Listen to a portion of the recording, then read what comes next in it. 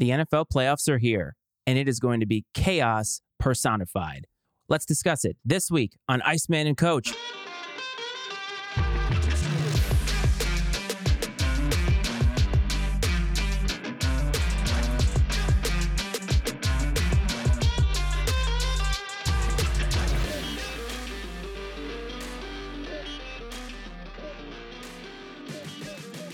What's up, everyone? Welcome back to another episode of Iceman and Coach. The coach is here with me. The national championship game, or the Natty as we like to call it, is on behind me. It is a great day in sports. Coach, welcome back. First show of the new year. How you doing, brother? Iceman, doing great. Happy to be starting the new year off back here on Iceman and Coach, getting things going. Got the Natty going. It's not going too well for the Horned Frogs, unfortunately. You know me, sucker for an underdog, and they were a big one. Not going great now, but I tell you what, they've come back a few times this year, so we'll see if there's any more magic left. And looking forward to the NFL playoffs coming up. Be honest with the listeners. Did you take the Frogs with the points this time?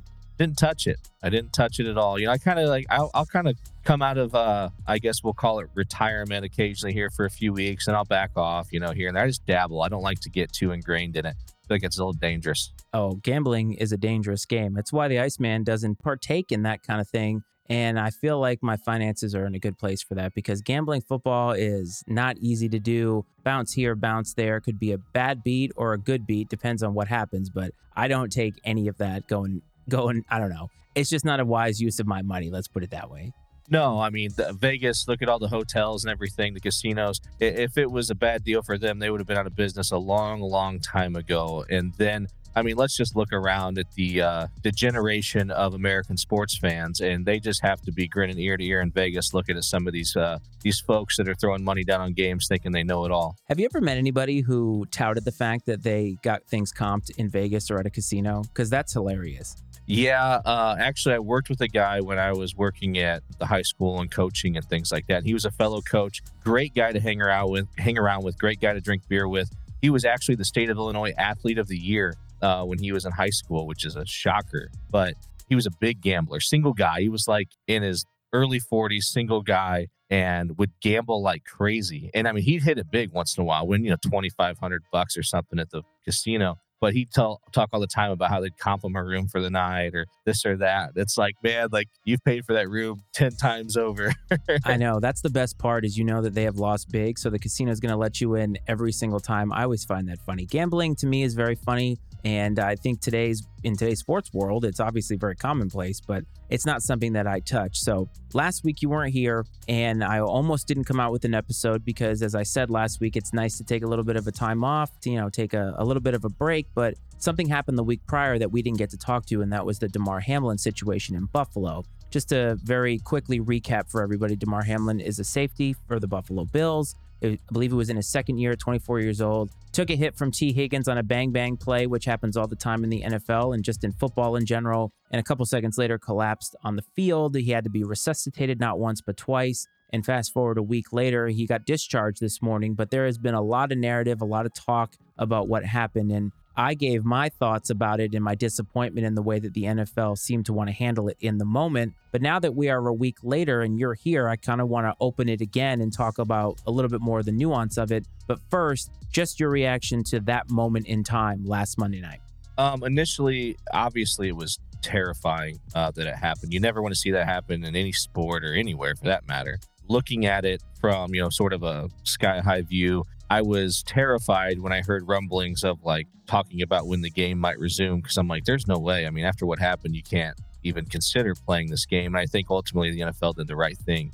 It seemed like all the players and the coaches, their heads and hearts were in the game. And not only would it be extremely disrespectful to continue to play, but when people aren't engaged in what's happening, that could lead to more injuries and things like that on top of it.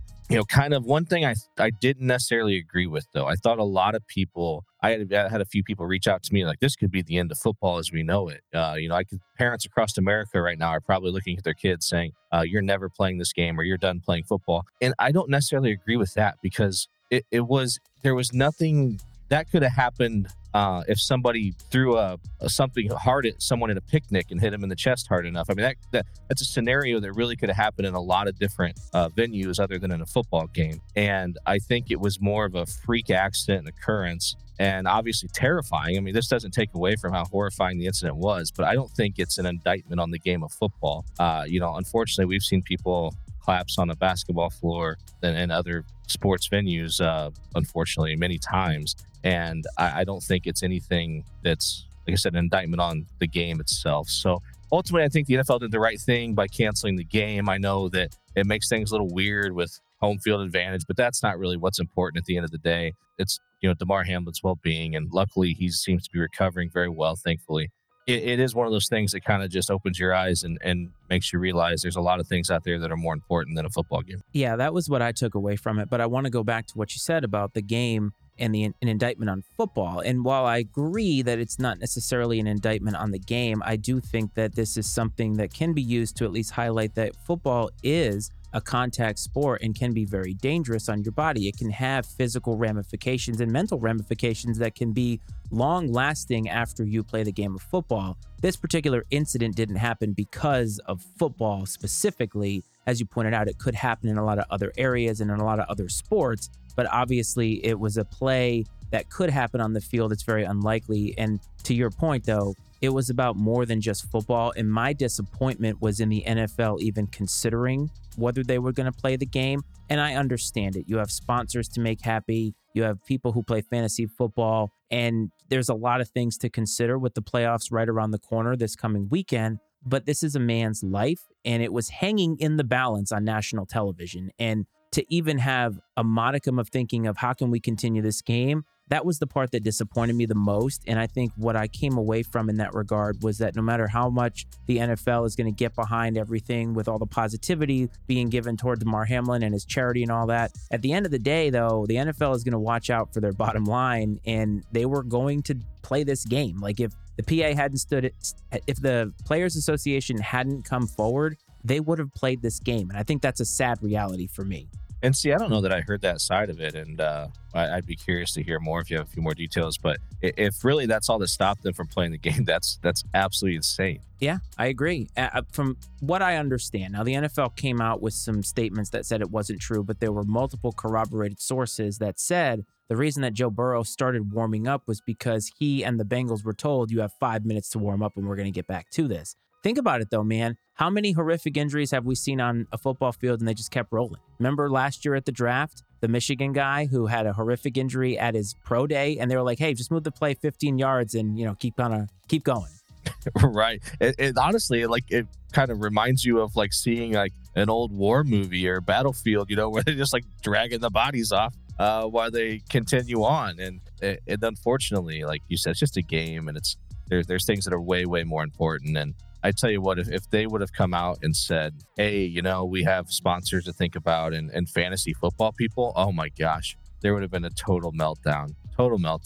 At the end of the day, if I was the NFL and you canceled that game and you caught any heat from sponsors, I would be like, you know what? We don't need your money. Get out of here. The NFL is big enough to do that, I think, too, that they could say, take a hike. If that's really what you're about, we don't want your sponsorship or to be affiliated with you. And that's a little extreme, I guess. But like I said, I think the NFL is big enough they could pull something like that off. Oh, we're all about extreme here. But what has happened since then has been a lot of positivity. And I have to say that despite some of the discomfort over how the NFL is kind of trafficking in that to make themselves seem like they're a lot more wholesome than they actually are, at the end of the day, seeing the kind of money poured into the charity and all that is a good thing. He's been discharged from the hospital. He's going to get to go home. I mean, going from being intubated, having to be resuscitated, to being able to go home, whether he plays another down of football is irrelevant. I'm happy because he wanted the game of life. And I don't know if you heard that story, how when he finally came to, the first thing he wrote down was, did we win the game? And I have to admit that when I hear that, that's the makeup of a lot of athletes. It doesn't matter whether you're Michael Jordan or this guy. That competitive spirit is something I think to be admired. And I thought it was a goosebump worthy moment to hear that was the first thing that he said. And it's not unlike war. Did we make it? Did what we came here to accomplish happen, even though I was a casualty of it? I thought that part of it was actually neat. And it was nice to see the outpouring of support for him and the Bills, honestly. I think the Bills and Bengals both handled it with class. Yeah, I thought it was a great moment. It's one of those things that kind of makes everybody... It was the first time everyone could kind of laugh and kind of put a smile on their face about the whole thing. And it's really great that it came from him. to kind of bring a little, I don't know if we said levity to the whole deal, or maybe just a sigh of overwhelming sigh of relief as a whole. But I thought that was fantastic. And it's just great news moving forward. And like you said, it doesn't matter if he ever plays again or not. The fact that he's alive and appears that he's going to make a pretty decent recovery from this is absolutely amazing. And the outpouring of support to the charity and so on. And just even like all the other teams, but number 3 and some of the different things that people did to show their support was awesome. So something that's not positive. Now, these are 2 instances, there are incidents that have happened separately, but they have a very similar feel to them. So I'm not sure if you're hip to this Dana White story. For those of you listening who maybe don't know who Dana White is the head of UFC, probably the most popular combat sport. He's probably one of the most recognizable figureheads in all of sports, I would say. There was a video that surfaced. He slapped his wife basically on New Year's Eve. And the other incident, I believe it was Chris Beard, who was the now former coach of the University of Texas basketball, came from Texas Tech. Everybody was very, very excited about this. Some of the details of that particular incident were mildly uncomfortable. Let's put it that way. I have a fundamental question for you, man, because we've talked about Deshaun Watson and the Trevor Bauer thing is out there. He finally got reinstated, all that mess. Are we ever going to get to a point in our society where men stop hitting women? No. And that's not saying that it's right, because it's absolutely terrible. But no, I don't think so. Frankly, I just think values as a country have deteriorated over time. And if anything, it may become more common in a weird way. And that's terrible to say. I'm just saying that I could see it being something that even ramps up a little bit, especially in the day and age where you have, a push, I guess, for some women to identify as men and things like things like that. I think there's dirtbags out there that'll seize that opportunity to do terrible things. And I wish that I believed otherwise on this kind of situation, but I don't think it's going anywhere, unfortunately. Why does it seem like the sports world shields most of these guys? If you think about all of the people that have come through sports, and I think it's been mostly lately where we have seen people have some ramifications or consequences for these actions. But Chris Beard is an interesting one, because I think if he didn't have the kind of contract that he had that was guaranteed, he probably would have found a way to stay on as the head coach. And Dana White is probably not going to have anything happen to him. I mean, he's the head of UFC. What can you really do to him, right? You can get rid of him, but he's already made his money. Deshaun Watson gets to play football again. It's really hard sometimes to stomach these instances and these incidences, because you just want better for people in general. And to your point, the fabric of this country has kind of been unraveling in a lot of different places. And it seems as if certain men want to take more liberties than they ever used to. I mean, we think about the 1950s as that time where women were held down, but it seems like men of prominence just continue this trend. And I just don't understand it. And I just don't understand why so many of them seem to be in sports. Yeah, I think that the reason, and I'm just being objective here for the record, but I think that the reason you see what appears to be cover-ups or some hesitation to indict people in the world of sports, especially, or any other high-profile person, is because there's always this moment of pause where the question is raised, is this someone that's just looking for a payday? Yeah, I think that's something that always comes up, because let's be honest, if you were a multimillionaire and someone came out and accused you of something, in their eyes, it may be easier just to pay that, even if it's total bullshit, it may be easier just to pay that person to shut up and go away. And now that person, has walked away with however much money. But there are probably people out there who do prey on athletes and famous people for those sort of things. But it's sad that it always has to come up, because I do think it's disrespectful to real victims of these crimes that take place. But there's always this awkward period where it seems like that sort of gets sifted out. And I think, and then even just the pressure that comes maybe from whether it's society or friends, family, the abuser themselves. And I think we kind of saw that a little bit maybe in the Chris Beard situation, because his wife completely changed her story after the initial police report. And all of a sudden it's like, well, no, he didn't choke me. I know I told you he choked me, but he didn't choke me. And he was just defending himself and like stuff like that. It's like, man, like I hate when you see that stuff happen, because either she's full of crap initially, which is unlikely, because who calls 911 unless you feel like you're in danger, I would imagine.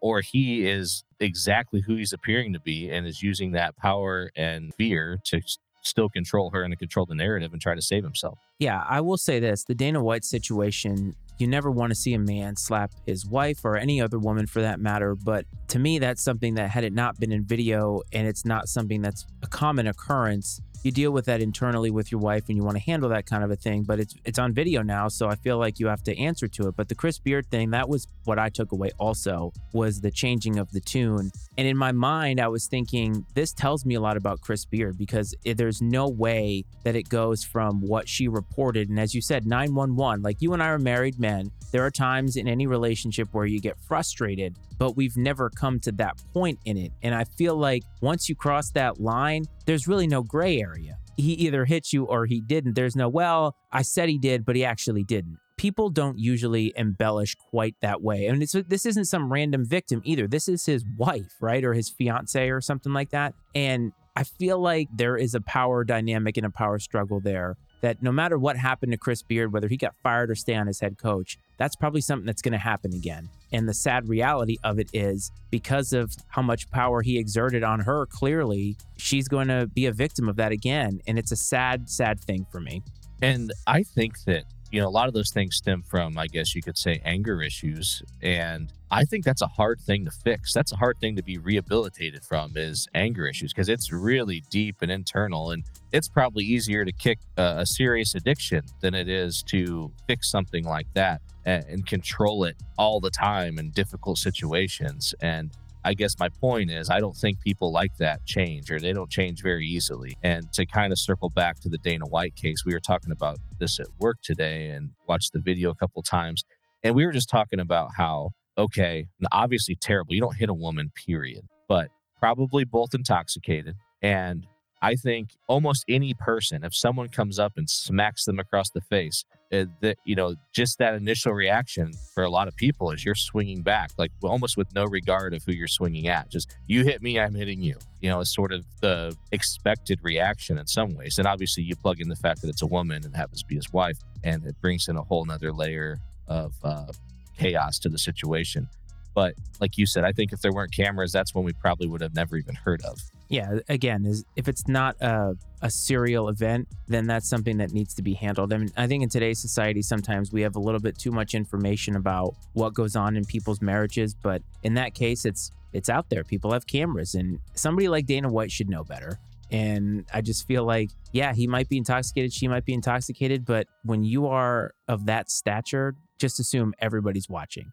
Yeah, be better. Be better. You have to know that, like, the spotlight's going to be on you all the time. Speaking of being better, let's talk about the national championship game, since it is happening right over my right shoulder. As we currently sit here recording this, it is 38-7 Georgia. TCU came into this game, I believe, as you pointed out offline, the biggest underdog in national championship history, but we didn't get to talk about the actual playoff to get us here. So TCU is here because they defeated Michigan. Both of us were wildly incorrect in our assertion that the Wolverines were going to win. It was a wild game. TCU came out firing. Michigan came back. It was back and forth, back and forth. Ultimately, TCU got the W. I know there was a questionable targeting call or non-targeting call in that game. Did you see that?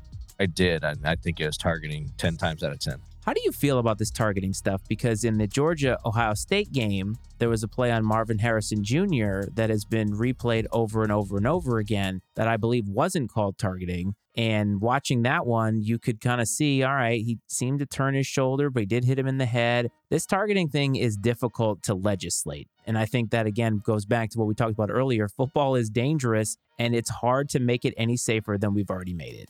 Well, what's crazy is I feel like everybody else but the people in charge of making the call are able to see clear as day that is or isn't targeting. I mean, it's crazy. You get on Twitter when this stuff happens, and it's like unanimous. Everyone's like, that's targeting. If that's not targeting, I don't know what is targeting. I mean, forcible contact to the head and neck area, period. Yeah. Like, it seems so. Now, do I think that it's a difficult thing to avoid? Because I don't think a lot of guys aren't going out there trying to go after the head stuff on purpose, especially the fact that you get ejected, you miss a half of the next game.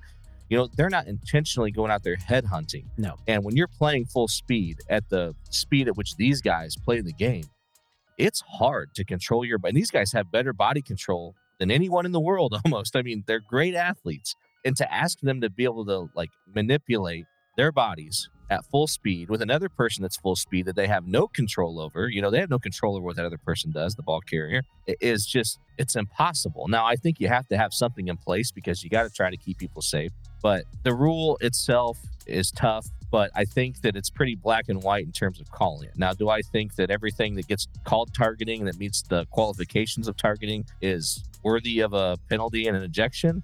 No, but that's what the rule is. I don't understand why they have such a hard time enforcing it. I will say this. I have been giving college football credit for years in the way that they implemented the rule where you call it targeting and then you go to a review. Because in today's review age, I feel like we should be leaning on the side of, well, if there's a chance to review it that we have built into it, that they should do it. In the NFL, it frustrates me when the officials don't call a turnover, they stop the play on what seems to be a fumble, because if it's a turnover, folks, you can review it right afterwards. So why would you not take that built-in opportunity to get it right? Same with a scoring play. They score a touchdown, immediately reviewed. And if you overturn it, it means you get it right. And with targeting, you initially call it that way, and then you review it. And there is an extensive review. Like, we all see the same thing that these officials see, and most of the time they actually seem to get it right, I think. And in this particular instance, there were two cut and dry instances where they had it dead to rights.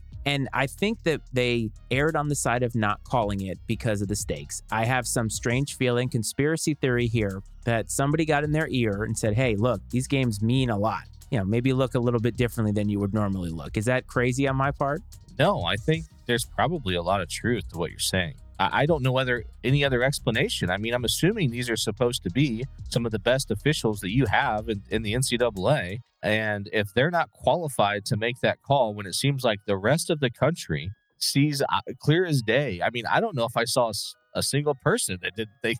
Even people who were fans of the team that came out on the right side of that were like, hey, I'm a TCU fan, but that's targeting, man. That's targeting all day. I think you're right, man. Somebody got in their ear. Somebody pulled some strings and said, I don't know if we want this game to end that way. Yeah, it's sad, really. I hate being the conspiracy theory guy, but it's hard to argue against it because, as we said, this isn't like week 2. This is the college football playoff, and there's a lot of money at stake and a lot at stake for these schools. So I hope that that's not what happened, but it seems more and more likely. But to go back to the play on the field, TCU came out and kind of whooped Michigan, and it seemed like a game. I actually texted you at one point and said, this feels like a game that TCU is going to lose or blow, a lead that they were going to blow, because it was, 21-3? And then at one point it was 38-35 TCU, so Michigan came back. This is the second year in a row that Michigan has had a great season. They've beaten Ohio State. They've gotten to the playoff. This was a game they should have won. Hands down, this is a game that they should have won, and they didn't. Do you feel like the Harbaugh Michigan teams have peaked at this point, and there's something about the way that he coaches or the makeup of his teams that seem to not be able to get over the top, because it took how many years to beat Ohio State? And he's not going to be there long enough to take 8 years to win his first playoff game.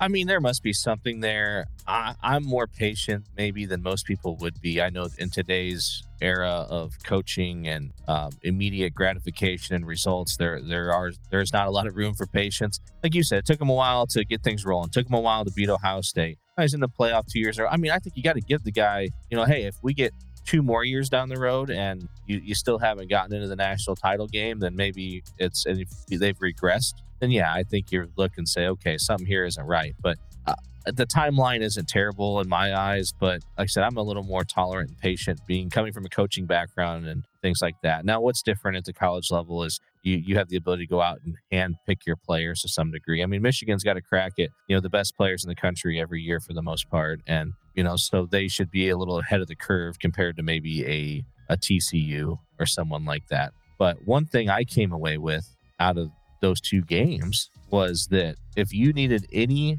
evidence or proof that a 4-team playoff is fantastic, that all 4 of those teams deserve to be there, and that a 12-team playoff is only going to be that much better, you got it. I mean, Michigan came back. Those were 2 great college football games, and as a fan to watch, and to think that if we could get a couple weeks of that, in a 12-team playoff, great games. Yeah, you might have a couple of blowouts. That's going to happen. You're going to have a year where there's a team that's just head and shoulders better than everybody else, like LSU was a few years ago. I think they're just going to blow everybody out of the water. But those teams are, once every 5 years or something, you get a team like that. Most of the time, they're going to be competitive football games, and it's going to be entertaining, which is the name of the game at the end of the day, entertainment. I feel like the 12-team playoff takes away my big complaint is that there's such a long period of time between the last game and the national title game or even the playoff games at this point. And sometimes there might be a little bit of sloppiness because it's been a while. Game speed is real. You coached. You know that if you had a long layover, you couldn't just snap back into feeling the speed of the game and getting involved in how the game is. And you can simulate that as many times as you want in practice, but until you're actually there, your head's in the game, making decisions, your body moving in the way that it's supposed to move, you can't build that in. And when there's a month between the games at this point, it was what, 20 something days between the SEC championship game and the playoff. Georgia comes in and looks like they're going to lose to Ohio State, and Ohio State has the same layoff. I get that, but I just think that the 12-team playoff allows for there to be games every single week, and somebody like me doesn't lose interest in the national title game by the time it comes around a full month later. No, I think you're absolutely right. And you're seeing sort of your argument, I think, is being validated right now, because look at Georgia now when they're playing just here a week later. Much sharper, much more the Georgia we saw all year for the most part. And I think that you're going to see better games with the shorter layoff. And it's funny because I think the whole reasoning for the layoff and stuff was always this whole argument of finals and things like that. But you know what? At least they're stopping. They're not pretending anymore that they care about that shit. No, they're not. And the reason that there's a layoff now is so they can squeeze in the Cheez-It Bowl and the Duke's Mayo Bowl and all these other bowls that nobody gives a crap about. Even if you went to the schools, I'm here to say it. And I just feel like it's time for it to be different. And with this playoff, I think we'll get that. The TCU team, I feel like, is a good story. Max Duggan obviously had a great season. He was a Heisman finalist. I knew he had a great season. I felt like he was a Heisman finalist because of the season that they had. And the Heisman has kind of turned into a quarterback award. Ironically, the quarterback who won it seems to have some emotional issues in terms of being a sore loser and has lost a couple of big games this year. Caleb Williams is going to be great in the NFL, don't get me wrong, but Max Duggan obviously willed that team. And then on the other side, you have Georgia, who has Stetson Bennett, who I think is in, what is he, same age as Lamar Jackson, I think. Yeah, I mean, he might be in his 30s or something. I don't know. He's up there. It's crazy. But I tell you what, though, between red shirts and the COVID year and everything else, yeah, you're seeing some of these players that are, have been on campus 6-7 years or whatever the case. Bradley's got a guy that's like playing for him now, and he's like his 7th year on campus or something insane. It's funny, though, because Cleve and I talk all the time about the draft and about quarterbacks, because obviously quarterbacks are the hottest commodity in the NFL, and we've seen a lot more guys be taken with so few snaps in college. I mean, look at Trey Lance. He only played 1 year in 2020, or one game, in 2020, and Josh Allen didn't play a whole lot. Mitch Trubisky didn't play a whole lot. There's a litany of guys that have been drafted who just did not get a lot of snaps because they had one really good year and they came out and they were juniors and they got drafted. And I'm not saying that every quarterback should play all 4 years, but obviously Georgia is at an advantage because Stetson Bennett is older. And when you're older, you're more mature. He's obviously seen a lot in these games and he's a national title winner himself. So it's not like he's a slouch or anything, but do you think that quarterbacks being in programs longer would actually make them more attuned to the NFL? Because I think that the opposite end of that, recently, we've seen a lot of quarterbacks falter and they haven't had but one really good year. No, I do think there's something to be said for staying for 4 years. And I understand why people don't. Risk of injury. And if you've got the opportunity to go out there and make generational wealth for your family, even if you never even play a freaking snap, just your signing bonus and whatever else alone, if you get drafted high enough, I get why people do it. But I do think it would be better for their overall development if they stayed on campus longer and got coached up more and got more comfortable, especially if you're with a successful program and you're going to play in a lot of high leverage games and get that experience playing at a high level in tough games, in tough moments, in tough environments. There's no substitute. I mean, practice and stuff is great, but there's no substitute for playing the game, especially in those situations. And I'm not even talking about the sure things. I'm talking about a lot of these quarterbacks, and you see it in the NBA too, where, so-and-so declared for the NFL draft or the NBA draft, and you're like, why? Like, I feel like their talent is still very raw and they're banking on the idea that they're going to find the perfect situation and somebody's going to take that raw talent and turn it into something. handful of years ago when Justin Fuente took the job at Virginia Tech, they had a quarterback and he had a great year. They'd taken him from junior college. I can't remember his name right now, like Jerron something or other. I can't remember. And he declared for the NFL draft after 1 year. And I was blown away because he had one good year at Virginia Tech and I knew he wasn't going to get drafted. Never heard his name again. I have no idea where he's playing now. To me, that's the kind of candidate of somebody who should stay. I understand that there's a risk, but stay longer because that the game exposure, the snaps that you get just adds to your repertoire and your just overall field sense as opposed to thinking that because you have one and done. I mean, look at Zach Wilson. He had one great year, really. And I'm talking about spectacular year with BYU. Can't handle it in the pros. So, yeah. And Notre Dame had a running back last year. Kyron Williams was his name, and he was a really good running back for them. And he didn't play in the Fiesta Bowl last year, and he went into the draft. And I think he got drafted by the Rams. And I don't think he played a lot this year. I think he was banged up and stuff a little bit. And it's like, man, like, I get it. You left, you got paid. But, you're going to be a third string running back probably, wherever you go for the rest of your career. You know what I mean? Like, now, it didn't kill Notre Dame. They still had a kind of a three-headed monster in the backfield that's pretty good for him this year. But, I mean, you wonder what could that have done for his game? And maybe he moved on because the uncertainty with the coaching change and other factors. But I'm not sure if he graduated or not. I mean, I would hope he did. If not, why would you leave a Notre Dame degree, But anyways, it happens all over the place. It's just kind of fascinating, that whole dynamic. What do you make of the players that opt out of the bowl games? And I'm thinking, I know that there are kind of two types of players that do that. The ones that know they're going to get drafted, so they obviously don't want to risk. Like I remember, didn't Nick Bosa do that, I think, in his last game with Ohio State, even though they were in the playoff? And that's fine. It's a business decision. But I've seen a lot of chatter of a lot of non-drafting NFL players just opting out of these bowl games. And a lot of fans of these schools are obviously very, very upset. Like I was watching the Notre Dame South Carolina game, and my in-laws have a lot of connections to South Carolina, and a lot of the Carolina fans were complaining about all these kids that quit on the team. How do you feel about that? Like you said, I understand it from, these guys that are going to get drafted, especially the ones that are going to get drafted high. Totally understand that decision. Some of the other ones, it's a little more interesting. Or I heard Shane Beamer came out and said that he had guys that were going to enter the transfer portal, but they asked if they could still play in the bowl game. And he's like, no. He's like, no. He's like, hey, I'll do whatever. I'll help you do whatever you want to do. But we can't have people out on the field with us that are 1 foot out the door. It doesn't work that way. And it just blows my mind. Like, what nerve?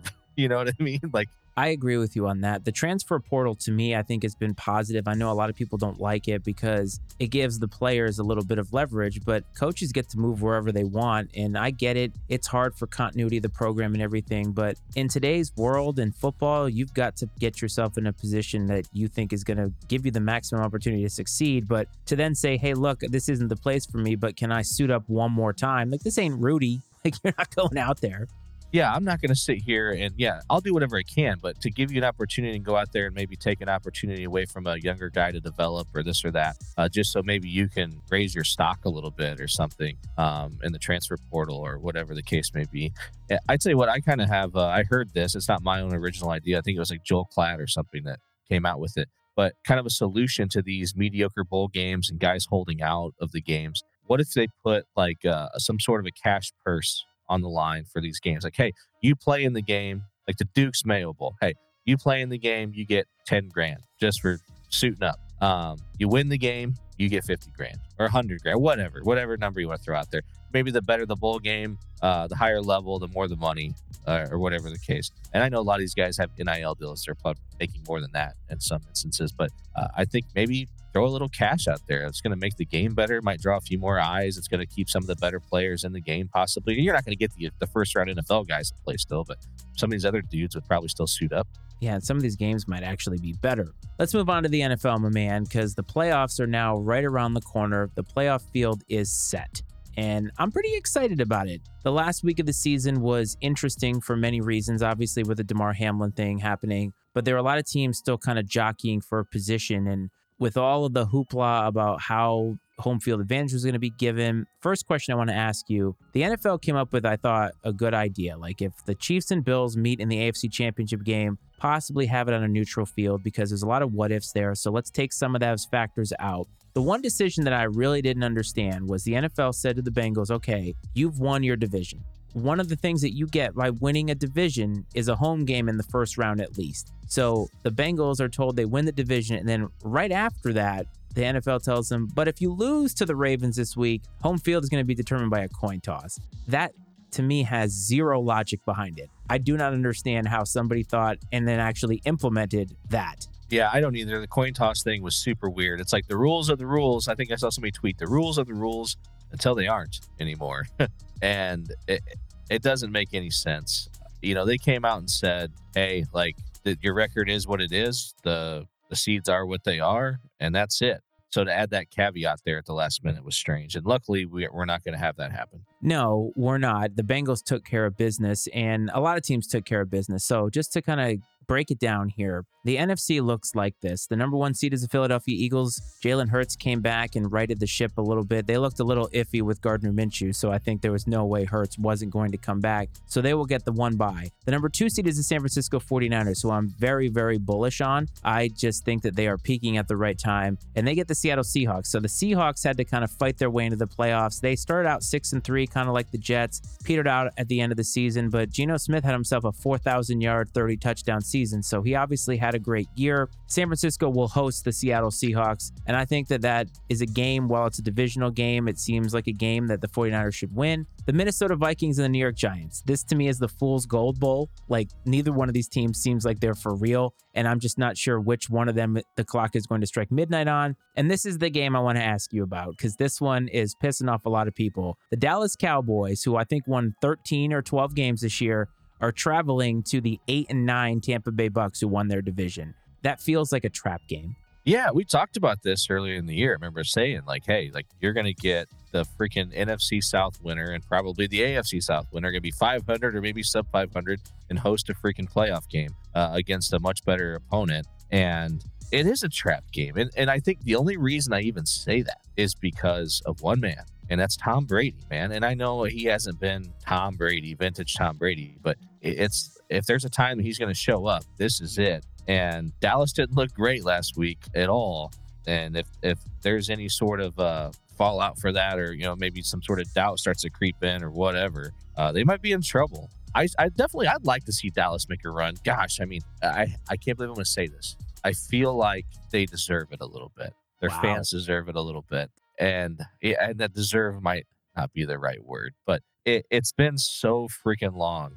I think, and really it's kind of one of those things, like, baseball's better when the Yankees are good. NFL's better when the Cowboys are good, as much as it pains a lot of people. So, no, but you're right. A trap game, that's a good explanation. And I think that, Minnesota takes care of business with the Giants. It might be a battle for a while, but I think that the Vikings sneak by them for sure. But the Cowboys, Dak has been decidedly average since coming back from injury. And I heard a take today that said that Dak may become the new Eli Manning. And I'm like, well, you got to have a run through the playoffs and beat an undefeated Patriots team. So I don't think that's ever going to happen. But Dak, I think, leads the league in interceptions for starting quarterbacks. I mean, it's not been pretty. And I made the argument today to my wife that at the end of the game yesterday, they knew they weren't going to be able to get the number 1 seed. So maybe pull some players, but they didn't look great ahead of that either. The Cowboys are that team that they're coming down at the wrong time, and the Bucks haven't exactly looked great. But I feel like when you play a home game and when the playoffs are here, Tom Brady's a different guy, and he has the ability to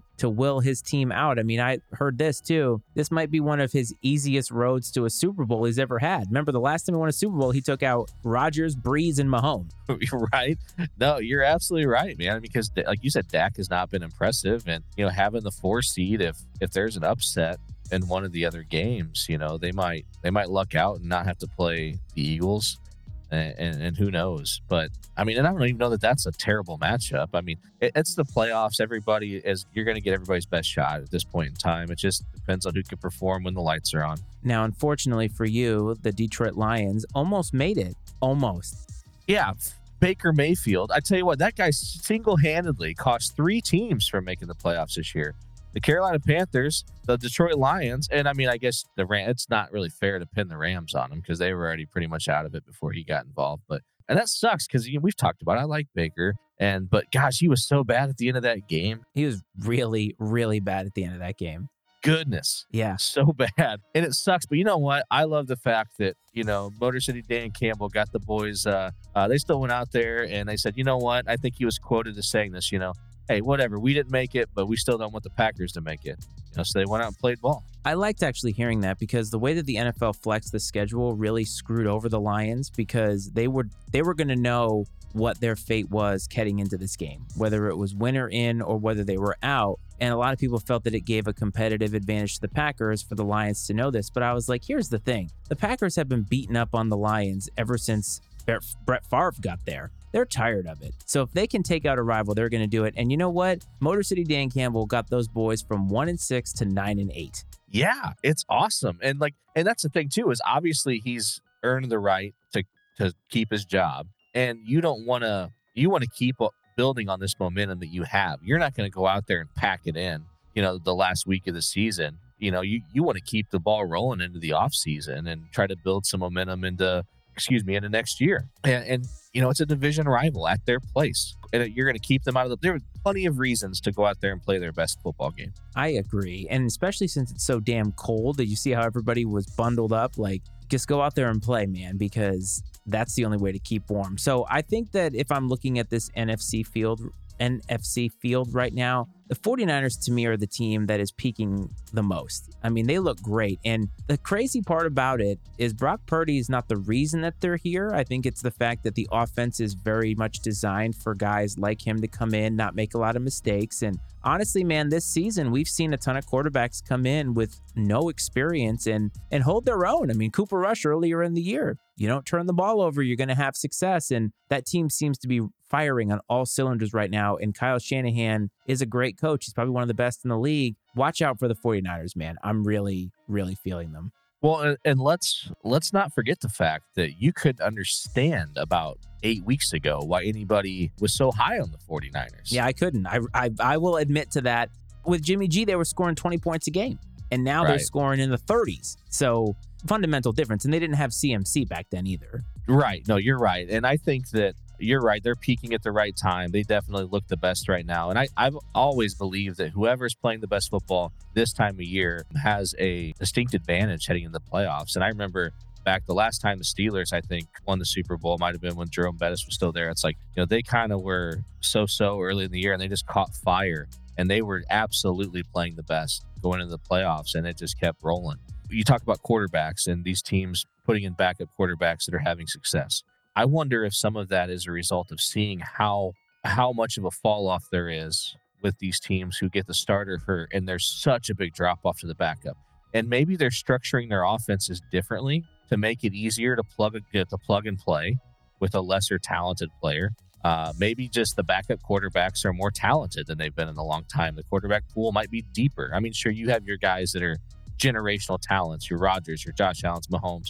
But, I wonder with some of these new offensive coordinators, these young guys with their high-powered offenses, if they're just kind of schematically set up a little bit different to be a little more user-friendly to injuries and be able to plug and play. It's more of a system than it is relying upon the individual's talent. Plus, a guy like Purdy has played multiple seasons as a starter at Iowa State. So, like we talked about earlier, more snaps, more game scenarios. And so perhaps he's not as afraid or scared of the bright lights of the NFL. So let's move to the AFC, man. So you mentioned the AFC South, and you talked about how a team from the AFC South might get in with a losing record. If not for this man, I think Motor City Dan Campbell might be up for Coach of the Year, maybe even Daboll from the Giants. But Doug Peterson and the Jacksonville Jaguars finished 9-8 and won the AFC South. And I think at one point they were 3-6 or 3-7, finished 9-8.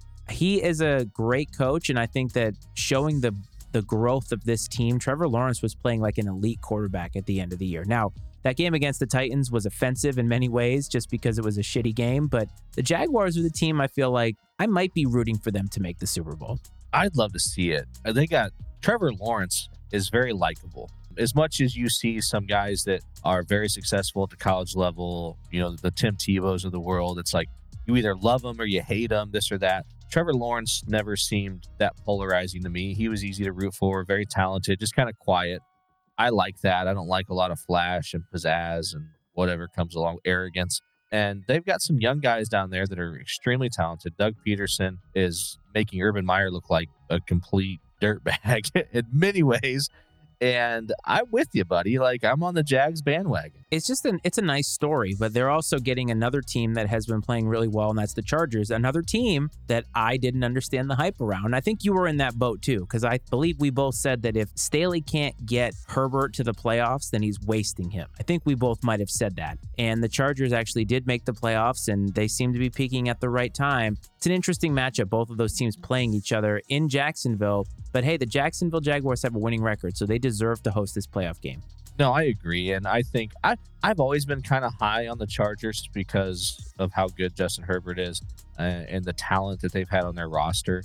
I think that obviously Brandon Staley has saved his job because early in the year we were wondering, I think even like some of the pundits, were talking about how, who was going to be the next coach for the Chargers because things were not looking great.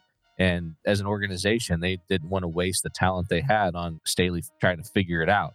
But there's two more great games still in the AFC. And, we get the Ravens and Bengals rematch. And I think Lamar's going to come back for it. My brother-in-law was asking me why Lamar has been out this long. Was it holding out or was it injury? And I said, it might be a combination of both. But I think Lamar is going to come back and play. The Ravens just don't have a lot of talent. I'll be honest. I don't think they have a lot of talent. I think because Harbaugh is their coach, he's a great coach, Super Bowl winning coach. And obviously they're better with Lamar Jackson out there. I just think the Bengals are better. No, I love the Bengals. I'm sky high on the Bengals. Oh, I know. You're a Joe Burrow guy. Oh, my gosh. I'm sky high on the Bengals. But I tell you what, it's tough to beat a team back-to-back twice in a row, especially if Lamar Jackson comes out and plays. He's kind of the X factor in this game, I think. And, like I said, who knows if he's going to play or not. I would imagine he does if he's healthy enough to play. And that would certainly make things interesting. But you're not going to get me off the Bengals. Did you see what Joe Burrow said today? That the window for them to win a Super Bowl is his entire career. What a great, great quote. That's so awesome. No, I love that. He gets it. He does, man. And one of my other favorite things about him is that Urban Meyer passed on him. Mm-hmm. And here he is. Fuck Urban Meyer. The last game of the AFC wildcard round is the Bills and Dolphins. So the Dolphins snuck in because the Patriots couldn't beat the Bills, which we all knew was going to happen. And the Jets couldn't score more than 6 points with Joe Flacco. And the Dolphins are coming in. Skyler, I don't even know what his name is. I can't remember what his name is. Third string guy for the Dolphins. Skyler something or other is going to be the starting quarterback, I think, because I just don't think that you can have Tua come back with all the concussion stuff. And the Bills are just on a roll, an emotional roll. Now that they're past all that stuff, they whoop the Patriots' ass. I think it's going to be Bills by a lot. But the Dolphins were the darling of the ball a few months back. You were all over them. And injuries obviously play a huge role. But Tua and the Dolphins had been declining before that injury. I think it's not quite their year just yet.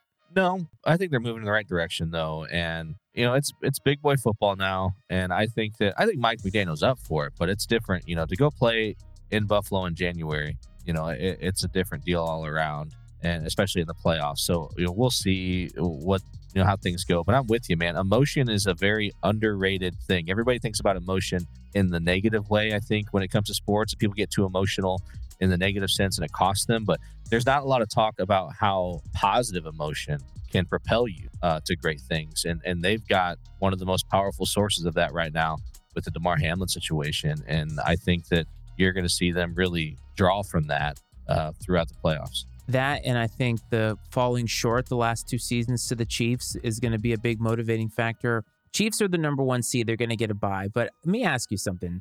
In years past, when we've seen Patrick Mahomes' stat line, we've been wowed by it, right? And then he loses Tyreek Hill. Coming into the season, we wondered if that was going to be a detriment to that offense. When you think about his season this year, he's probably going to be the MVP. I think maybe even the unanimous MVP. But do you think he had otherworldly stats this year just based off of how little, press the Chiefs got for being as good as they were?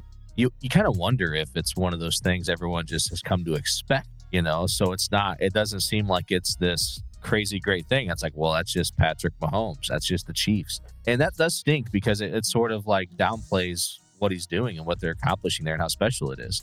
I do think that kind of that's the case here. They're really good. And I'm kind of one of those, I'm like, okay, you get your few years to be good, then go away. It's someone else's turn. But I don't know if that's going to happen this year.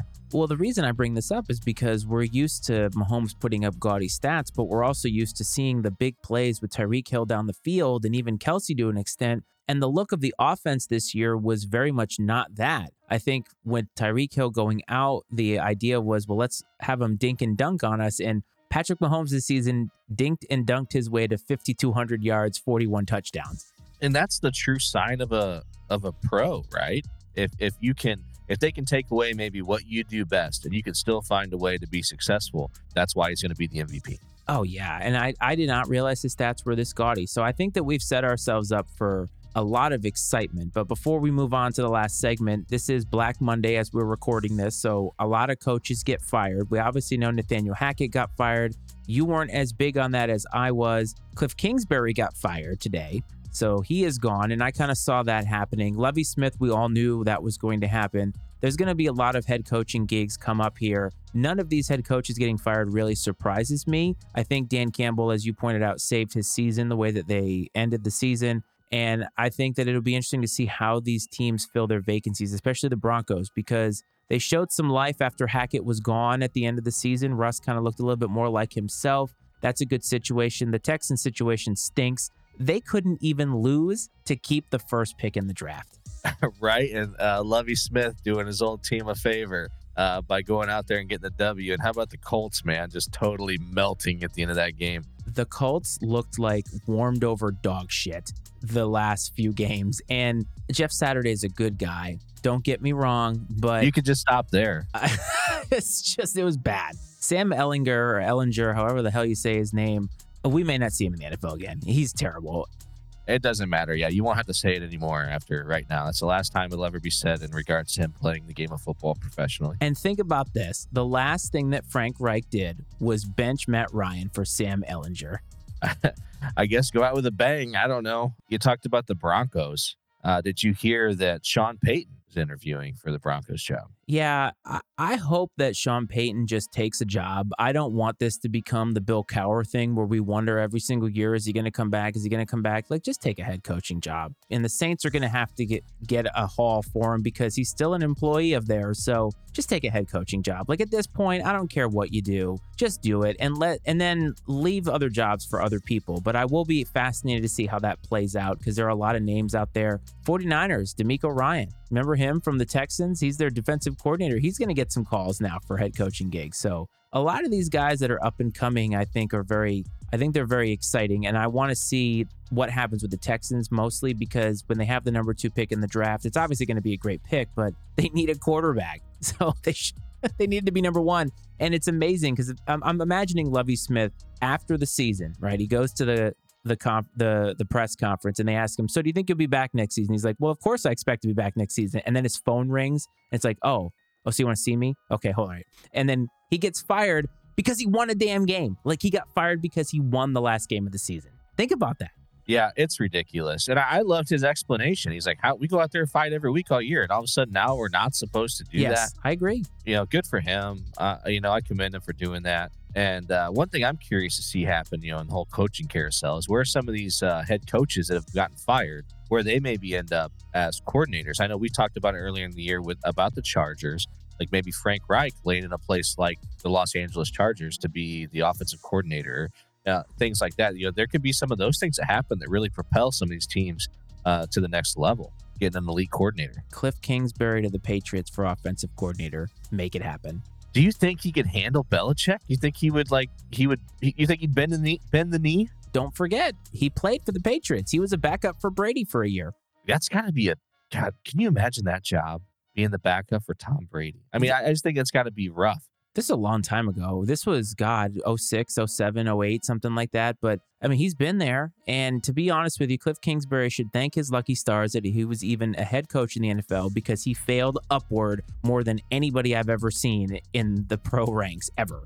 Yeah, I agree. Yeah, no doubt about that. I was going to say, I kind of felt like that about Matt Rule a little bit, but he had more success at Baylor than I think Kingsbury had at Texas Tech. So, I don't know if they just thought that he was just some sort of offensive genius or what.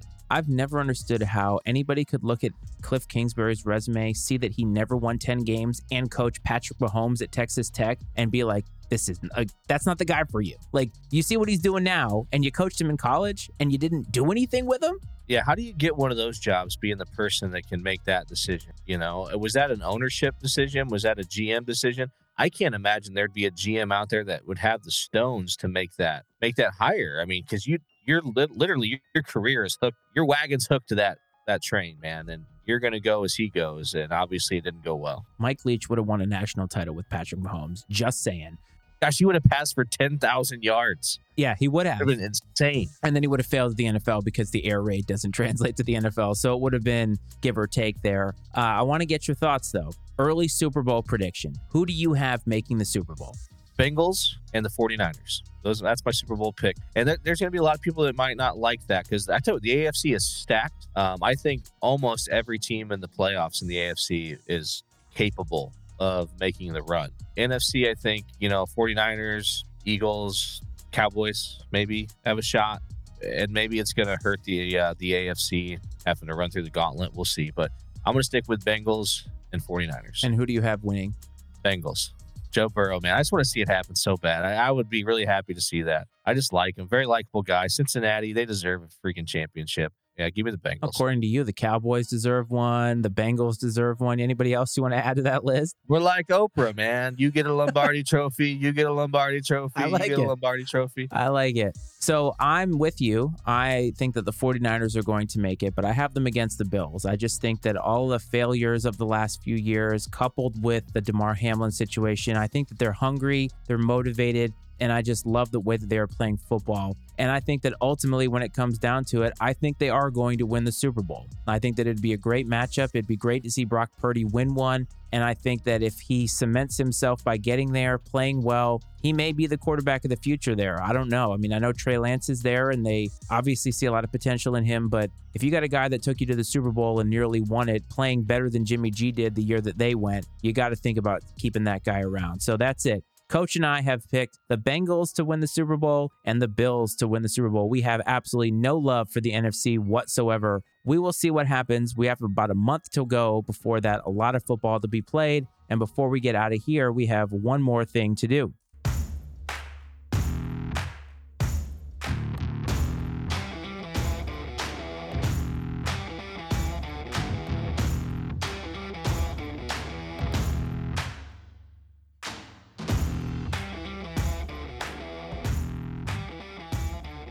Obviously, we have sunset crunch time until next NFL season, but OTW is still on the books. So we will start with the Iceman stat of the week. Coach, I mentioned Cliff Kingsbury getting fired, but did you know in their nearly 100 years of existing as an organization, the Cardinals franchise has never had a head coach for more than 6 years? That's insane. I mean, it doesn't surprise me so much recently just because the way the business is. But it shocks me that back in the day, there wasn't some guy they just kept around just because. Yeah. So Cliff Kingsbury getting fired after, 4 years? I think this might have been his fourth season. Continues on that trend. And honestly, I think that there's not a lot of people in the NFL that are going to stick around that long. Mike Tomlin and Bill Belichick are outliers. Belichick's coming back for his 24th year. Mike Tomlin still never had a losing season. Even with that shitty roster that they have, he somehow scraped his way to 9-8 this season. I feel like the Pittsburgh Steelers are almost like the St. Louis Cardinals of the NFL.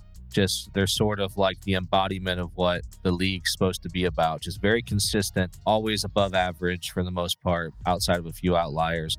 I don't know. I guess that's just my comp. But no, good for the Steelers. Good for Mike Tomlin. Nice to see them find a way to maintain some level of success, even in the face of adversity when it comes to their roster.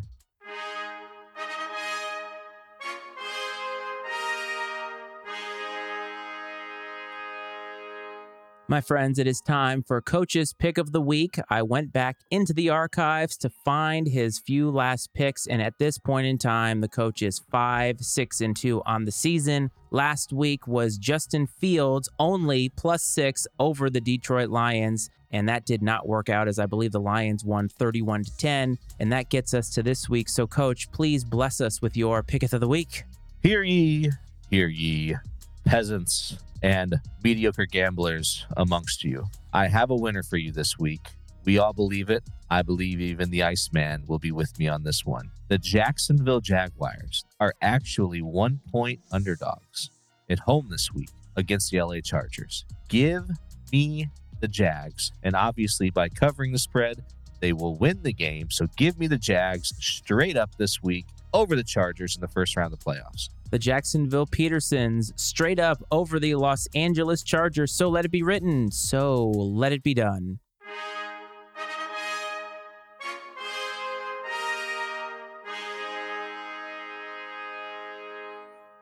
All right, man, only a few more picks to redeem yourself for the season, but I was delighted to know that you are hovering around 500. I know you want to be either good or bad, but I think mediocre just means that you're like every other gambler out there in the world. So exceptionally mediocre. You cannot get more mediocre than 5, 6, and 2. To have 2 pushes on there is absolutely ridiculous. But, you're right. It would be better to be really good or really bad. I've somehow managed to be pretty much right down the middle. As my friend Ryan would say, a steaming pile of disappointment. We have reached the end of the episode, my man. First one of the season with the two of us. The playoffs are here. We are kind of winding down our football coverage in a month, and we do have some news on that will be announced a little bit later this week. So please watch out on all of our social medias. But do you have any parting thoughts before we get out of here?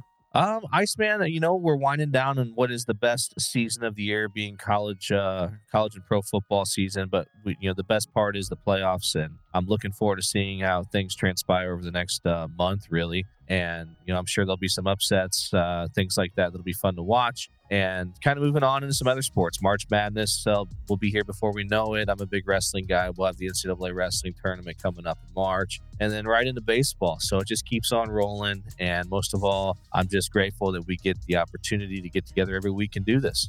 Could not agree more. Before we get you out of here, please follow the Pup Time Podcast wherever you find your podcasts, and on Twitter. It's where Brad does his other podcasting. Please visit the Matty Ice Media Network, mattyicemedia.com, for all the other podcasts that we have, including Political Football, which is still a weekly live show that they do on YouTube. If you are listening on Apple and Spotify, please remember to follow. Please remember to give us some stars. It keeps us charting. It would be nice to chart at least once in my lifetime, so it would be great if the listeners could help us out on that. I'm glad that you tuned in. Thank you for your patronage. I hope that this finds you well. I hope that this finds you safe. And from me and Coach, this is Iceman and Coach.